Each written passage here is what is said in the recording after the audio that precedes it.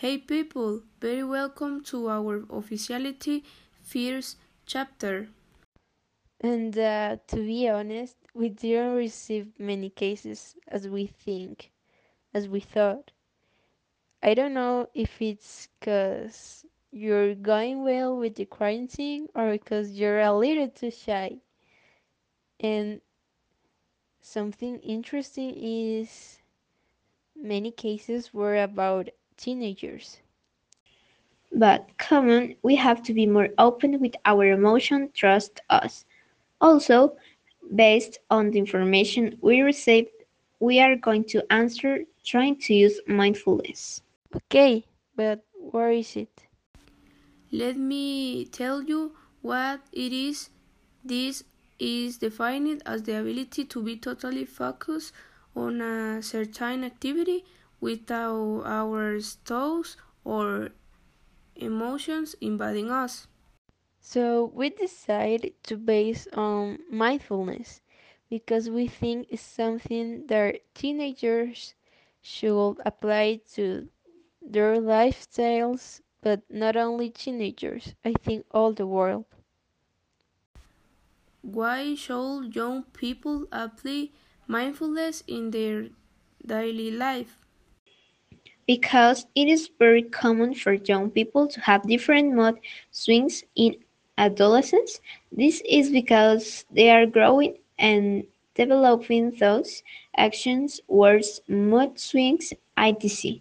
But you have to know how to control them because if this is not done, it can have negative effects on children.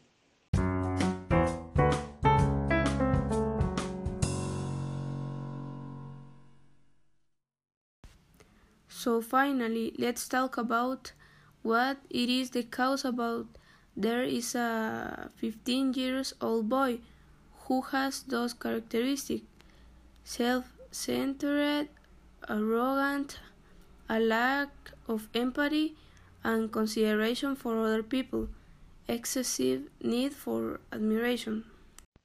His family, friends, and teachers are really worried about what is happening with him and want some advices.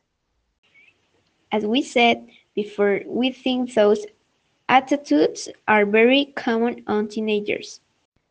And when we are teenagers, we used to be stressed, or maybe something's happening in our life and we don't know how to deal with it. So we start having some bad attitudes.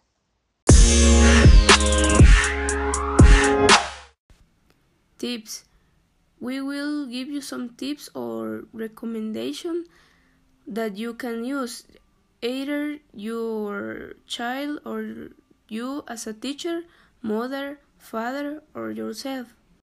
1. You could start meditating because by doing this you will be able to relax, reduce your stress and impulsivity, increase your happiness as well as your attention and reduce your anxiety, increase your empathy as well as the ability to do good. Number two, you can draw. This will help you improve your brain creativity, improve your creativity, your observation, your ability to analyze, and help you explain things. Drink tea. This will protect your immune system, reduce the risk of cardiovascular disease, does not contain calories, attacks anemia, among others. And here are some activities that your parents, teachers, and also you can do if you're having some of those attitudes. And the activities are focus on your work, your activities, or your studies. Observe your surroundings consciously. Be grateful. Start reading a book. Be attentive to your breathing. Count to 10. Clean your room or house. And let your thoughts flow. In conclusion, following one of these tips or recommendations, you can achieve positive results while practicing properly. Mindfulness will help you focus more on yourself and will make you feel free and carefree, since each activity has a goal which ensures your well being.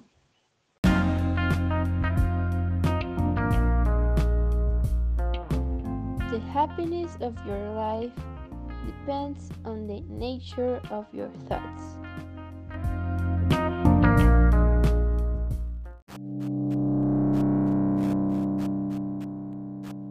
Have a nice day. Hope to see you in our next podcast.